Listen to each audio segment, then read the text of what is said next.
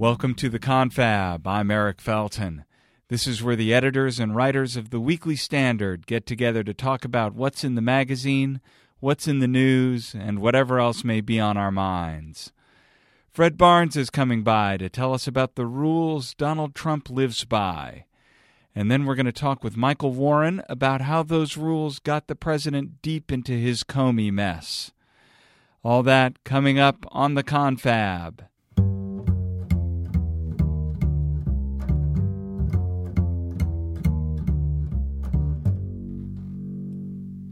We get the Confab rolling in earnest with Mr. Fred Barnes, executive editor of the Weekly Standard. Welcome, Fred. Always glad to be here, Eric. Always a pleasure to have you.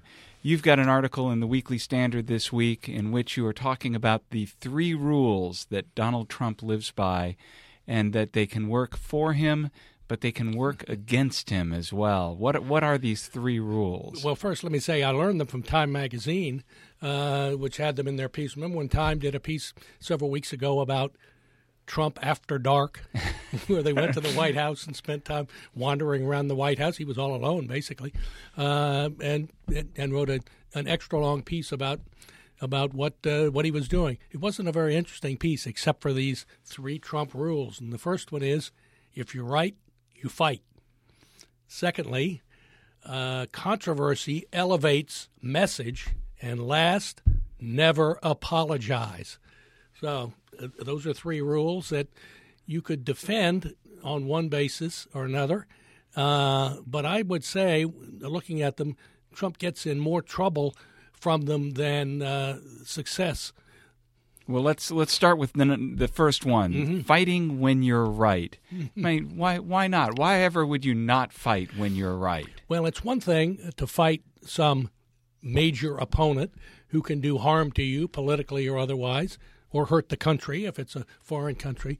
But Trump tends to pick on anybody, to pick a fight with anybody who says something unkind about him. Especially if their last name is Khan. Yeah, well, that does seem to be a repeating factor. Remember the guy whose son, Mr. Khan, who spoke at the Democratic Convention, his son had been an Army captain killed in Iraq, but he was very critical and probably unfairly critical of Trump, but it doesn't make any difference whether the criticism is unfair or not. Trump spent a week after that attacking him, responding to him. I mean, it was a complete waste of time for somebody who was a presidential candidate, already nominated. Now, you can say, well, he hasn't done anything quite like that since he's become president, but that was a preview. He's done things pretty along that line, though. Right, like with the mayor of London. You know, the mayor of London is not somebody who appeals to me, but, you know, why would Trump want to pick a fight with him? Here, you'd had this horrible terrorist attack on London Bridge, the second one on London Bridge, an event that really buttressed Trump's case for taking Islamic terrorists seriously. So what does he do? He picks a fight with the mayor of London and some tweet or something that the mayor had done and quotes him out of context and spends several days doing that. Right, and can't acknowledge that he got the information wrong about the London mayor. The London mayor had been saying to people, don't be alarmed when you see more policemen and troops on the street. Yeah. And Trump took that and said, the stupid mayor of London, he's telling people not to be alarmed at terrorism. He wasn't saying anything of the sort. Right. Now, the mayor had sort of downgraded the terrorism threat before, but not this time when Trump dumped on him.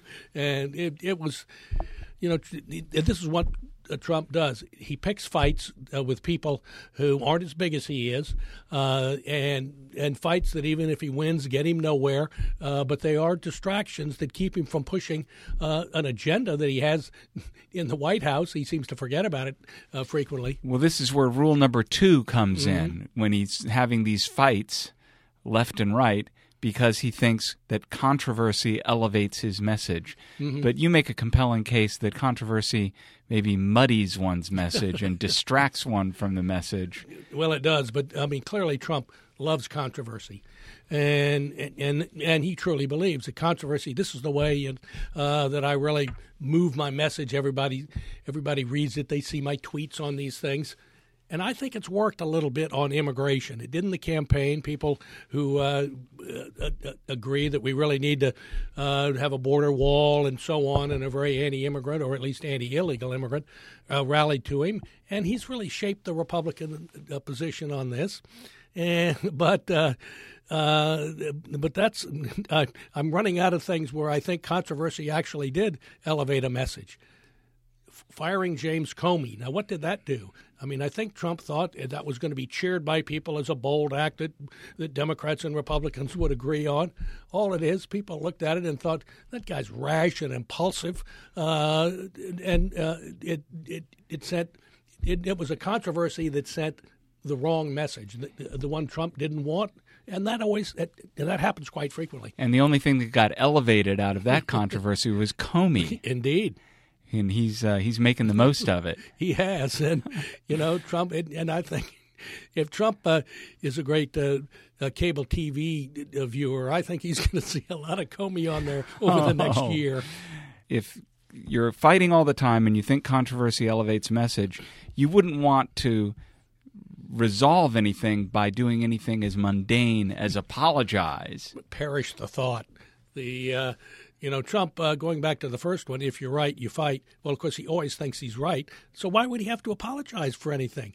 There's a saying that I have heard from a friend of mine all the time, and that is, leaders take responsibility, losers blame others. Well, I'll give you one guess which one of those Trump does. Here he completely screws up the explanation of why he fired Comey.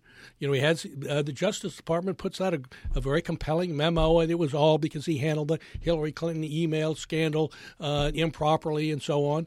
And Trump saw that and agreed with it. And then a couple of days later, he said, "Oh no, that wasn't it. It was the Russian thing. I was gonna fire him anyway." He does seem to have a habit, and this was including with Jeff Sessions over the travel ban arguments, where he is in the habit of hanging his subordinates out to dry. I call it a public shaming in the case of Jeff Sessions, who actually I know pretty well, and he's a lovely man. You'd never know it from the things that were said about him in his confirmation hearing, but he is. And here the poor guy, there were two of these immigration cases, and he sent one to the Supreme Court, the one that I think probably has a better chance of being upheld by the court. We won't know for months. But Trump wanted the other one. And so he vents on it in public. Then he lets it be known that, when he tells reporters, or somehow it gets to them, and it started with him, that he thinks Jeff Sessions should not have recused himself from the Russian investigation. That if there's any collusion between last year between the Trump team and the Russians, he said when Sessions recused himself, guess what, Eric? Showed weakness. No, weakness. The biggest source of weakness at this point, though, is the fact that Trump does not have a complete team either in the White House or in the administration more broadly. And given the multiple things, which is him hanging his own people out to dry, embarrassing them, and having brought upon himself a special counsel to roam the halls and interviewing people and putting people in jeopardy, because anytime you have to answer questions of an FBI agent, you're in some jeopardy, even if you have nothing to do with the case whatsoever. And special counsels, of course, they frisk the people who they're investigating. They have a complete frisk. That means everything. It doesn't mean what's just the subject of this investigation. It's whatever they find. Yeah. And so how is Trump going to get good people to walk into that situation? And if he's not going to get good people, he's either going to get sad people, or he's going to be shorthanded, going to be playing shorthanded all the time. Well, he's going to be playing shorthanded for a while, that's for sure. Now, why would anybody – you can see why somebody might take a cabinet post, particularly if it's that department is a good ways away from the White House. Treasury, that's right next door.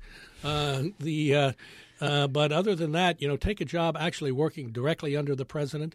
This idea of never apologizing when you're wrong and blaming others for something he's responsible for is very poor and I think unethical management practice.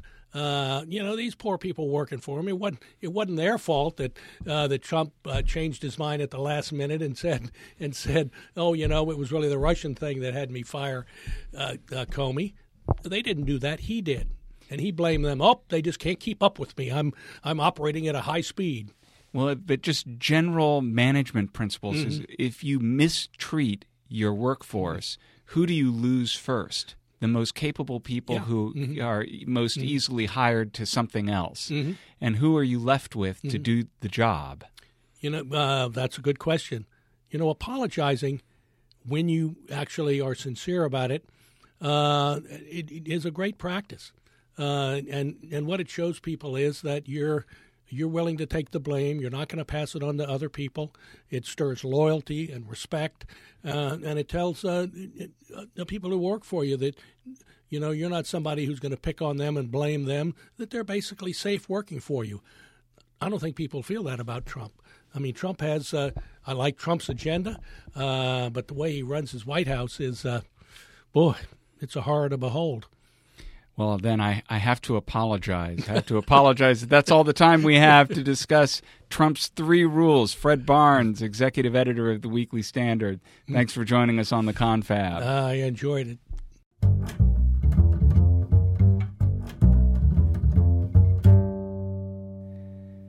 The Confab welcomes Michael Warren, White House correspondent of the Weekly Standard. Michael, how you doing? I'm hanging in there, Eric. It's been a long week. What do you mean? Another one of these weeks where very little happens. Just, you go over to the White House every day. Exactly. It's quiet. Yeah, you can hear the crickets chirping. They pass out water bottles. We just sit there, relax, and just kind of wait for news to happen, and it never does. Yeah. It's like actually the exact opposite of that. This week, the big Comey testimony. Right.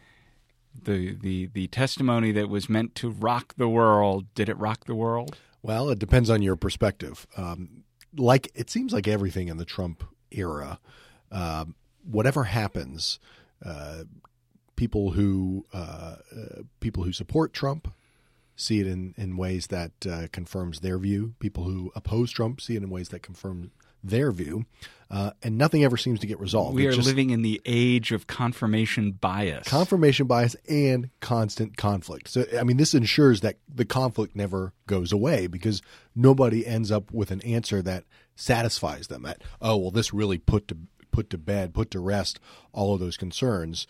It didn't. This really sort of verified that Trump needs to be impeached immediately. Well, no, it didn't do that either. So, we keep going. We do learn more things from Comey than we did before Comey testified, but the resolution doesn't seem to be anywhere in sight.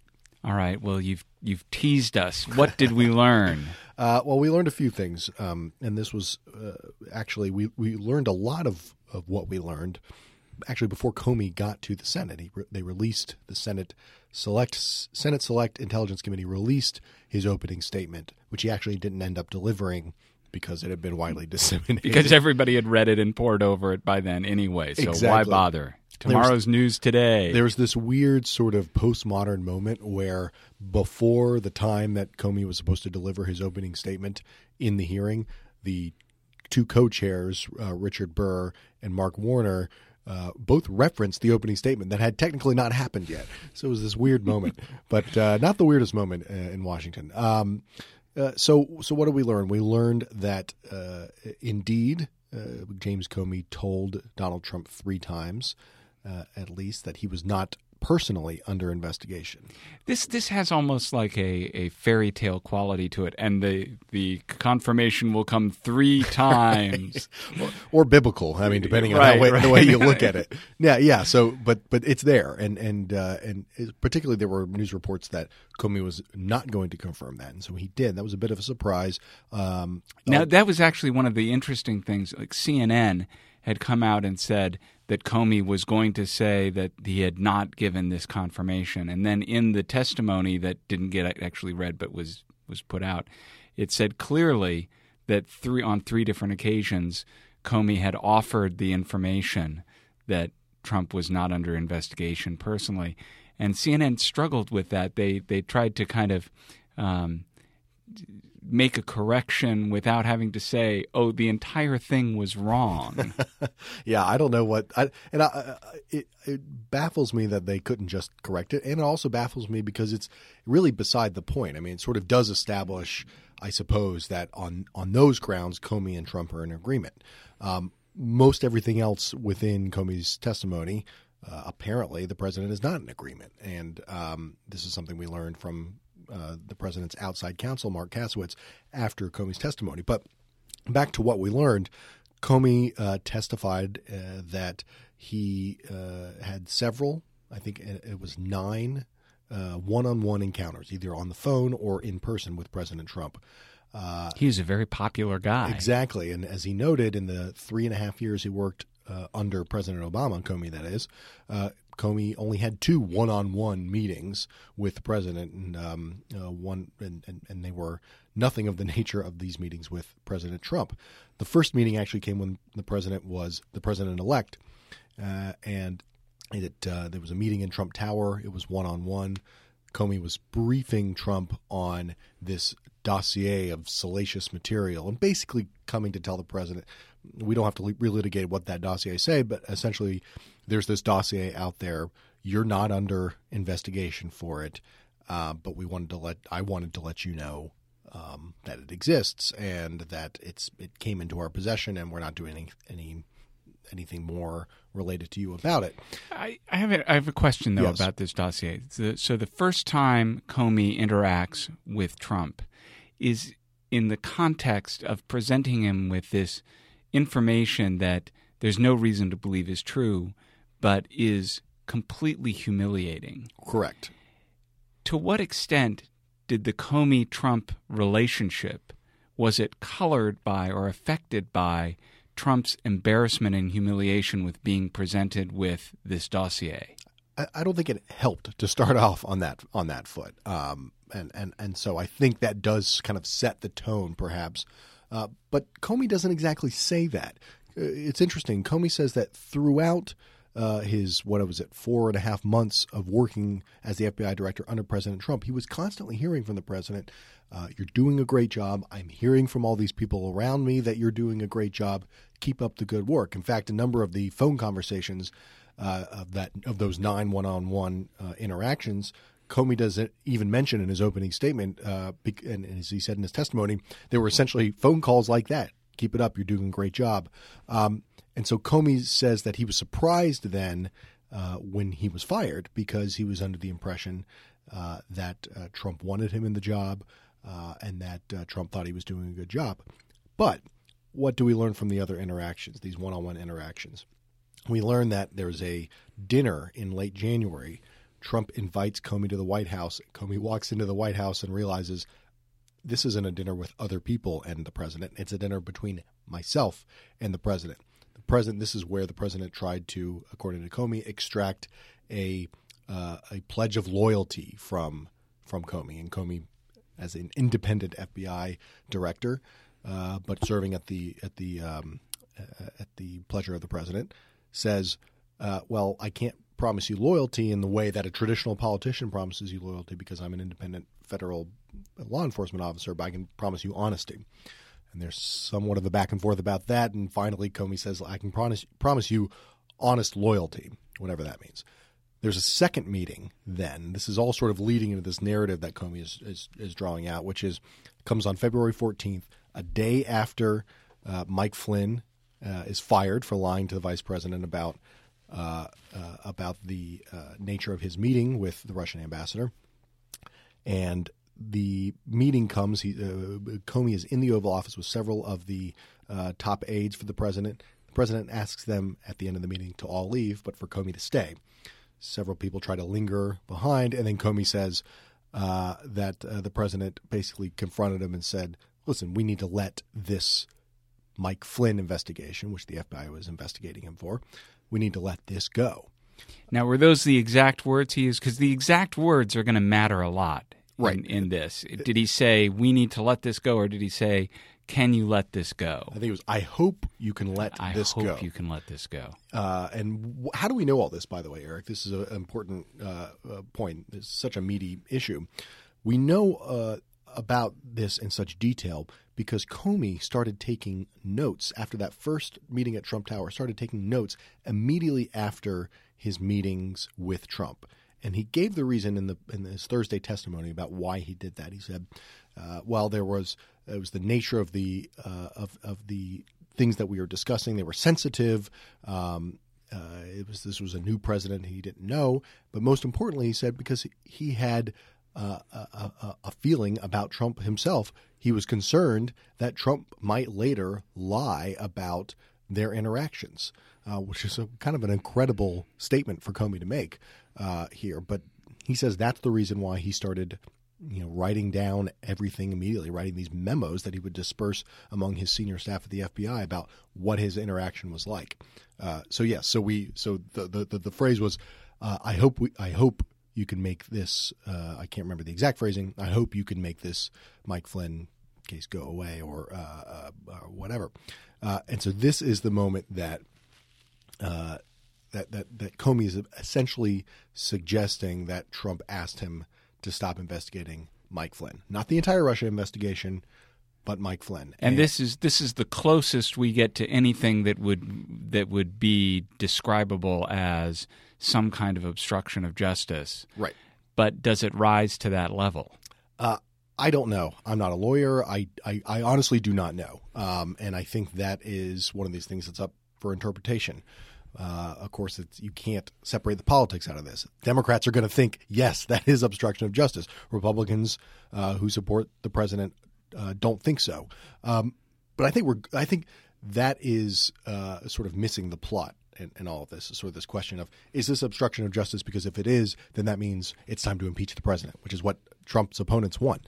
But I think no matter whether it rises to that level of obstruction of justice, the episode, if what Comey tells us is true, and remember he says this under oath, and if he's lying, it would be perjury, describes a president who seems to be sort of obsessed with, as he tells Comey, the cloud of the investigation hanging over him, and wanting Comey to tell the public that Trump himself is not under investigation. Now, by the way, though, that's perfectly consistent with a narrative in which the president has done absolutely nothing wrong. He comes into office and he's frustrated by the leaks that are swirling around that are suggesting something bad was done when he knows himself that nothing bad was done, and he wants law enforcement people to do their investigation and then let it be known that nothing bad was done because he's confident of that. It's consistent with that being the case, as opposed to a very different scenario would be one in which he's trying to shut down an investigation so that the bad stuff he knows he and his associates did does not come to light. Yes, but it doesn't quite comport, I think, with the idea that that Trump doesn't know something. Because if you look here, there's a pattern here from the president of trying to slow down the investigation in some way. Now, he says he wants to get it out there that the investigation has nothing to do with him. And Comey tries to explain to him in his own account of this that that's really actually not in the president's best interests, because if that may be true currently, but if it does have to change, and we saw this during the Hillary Clinton email investigation, if something happens in the ongoing investigation that does implicate the president, the FBI would then be required to correct their assessment or their statement that Trump is not under investigation, and that wouldn't be a good look for the president. If Comey is so worried about being manipulated by the president and forced into a role of patron and subject, why is he giving the president advice about how to strategize about what information comes out or doesn't come out? Well, he's not. I would not call it sort of strategic advice. It's more sort of about the independence of the law. I mean, he tells after being asked, I think in February, can we do something about getting this out there? Comey says that he sort of said, "We'll see what we can do," and knowing, I think this was a mistake on Comey's part, knowing that it's really not his place to do anything about it, and then alerting the Deputy Attorney General. We also have to remember this is a weird period at the Department of Justice because you have a acting Deputy Attorney General who is soon to leave. Rod Rosenstein, the current Deputy Attorney General, is about to come into the office. And so there's this sort of weird time of turnover. Then by the time that the president and Comey talk in April, Comey informs him, look, the proper way to do this, if you would like for it to be known, has to go through the Deputy Attorney General. It's not to be discussed with me. He informed Attorney General Sessions about that as well. So that's sort of where we are. It doesn't rise to the level of obstruction of justice, but I think it does show a pattern of the president trying, wittingly or not, to sort of overstep the bounds of independence between the executive branch and that independent law enforcement apparatus. Although the one thing, there were two things that didn't reflect well on Comey, I think, that came out of this hearing. One of which really touches on this question of the supposed independence of the FBI, which is we find out that James Comey is told by Loretta Lynch, the former Attorney General, during the questions about Hillary's emails, not to refer to it as an investigation, but rather simply as a matter. Right. And he didn't like that, but he followed the instructions from Loretta Lynch and called it a matter. Right. That doesn't fit with this image that he's crafted as being the fiercely independent guy who starts writing memos every time there's any suggestion that something not A-OK is being done. The other thing which was revealed that was particularly interesting was that he admitted that he had taken the memo and given it to a law professor friend of his to give to the New York Times, which is fascinating just in the sense of, if you're going to get it to the New York Times, what's the reason you give it to a law professor friend of yours to tell the New York Times about, as opposed to just giving it to the New York Times yourself? Yeah, he kind of glossed over this in the testimony. He said for many reasons he did not do it himself. Well, we should be precise on the timeline here. He gives the memo to his friend, who's also kind of weirdly listed as an advisor to Comey in some form or fashion. He's sort of a friend and more. Associate. Associate, perhaps, is the right term. This is the way that the sourcing is always listed in these stories. Associates. Right, exactly. This happened after Comey was fired, and I think we should be precise about that. Sure. This is something that I think the whole timeline is something that Trump's lawyers actually got incorrect in their statement about this. So Trump fires Comey on May 9th. On May 12th, Trump tweets, "Comey better hope there are no tapes of our conversation." Or as Comey said in his testimony, "Lordy, I hope there are tapes." Exactly. And so that tweet sort of, you could view it as kind of basically a threat to say, hey, don't say anything because I may have the tapes of what we said. Now, in Comey's telling, this sort of prompted him to say, well, I've got to get my side of this out. I've got to get these memos out to somewhere. And he says, I was kind of surprised to hear him say this, it was done because he felt that it could jumpstart the creation of a special counsel in Bob Mueller. And then that could influence that. It's kind of incredible. Again, it was a really incredible testimony, sort of hearing this guy who, on the one hand, is a disgruntled former federal employee about his boss, but is also a sort of a longtime career law enforcement officer who's testifying under oath and is making some pretty outrageous claims about the president. Somebody whose knife work is good in the clinches. Absolutely. I mean, this drama was almost entirely crafted by Comey himself. He's very good at it. But it still doesn't answer the question why, when in response to the president's tweet, he wanted to get out his memo and the fact of the material, the fact of the memos and what was in the memos, that he didn't deliver the material himself directly. No, it doesn't. I don't know what the answer to that is, but I think you can see the reason behind saying, all right, well, this is what I've said, and now he said it on the record. This is my account of our interactions. Now, the president's lawyer, Mark Kasowitz, has basically disputed that account entirely, and is basically saying that Comey perjured himself. I would be interested to know if the president would speak under oath and dispute those claims. But I think what it does show you is that, as we mentioned at the top of this, there's actually no resolution here, because this is sort of working its way into, who do you believe more? Do you believe Comey, who has the reasons that we've talked about, compromises with his credibility, or President Trump, who, for many reasons that we've mentioned here and others, also has problems with his credibility? No, I know it's hard to hear, but that's kind of where this whole thing is left. So strap in. Michael Warren, White House correspondent of the Weekly Standard. Thanks for joining us on the Confab. Thanks, Eric.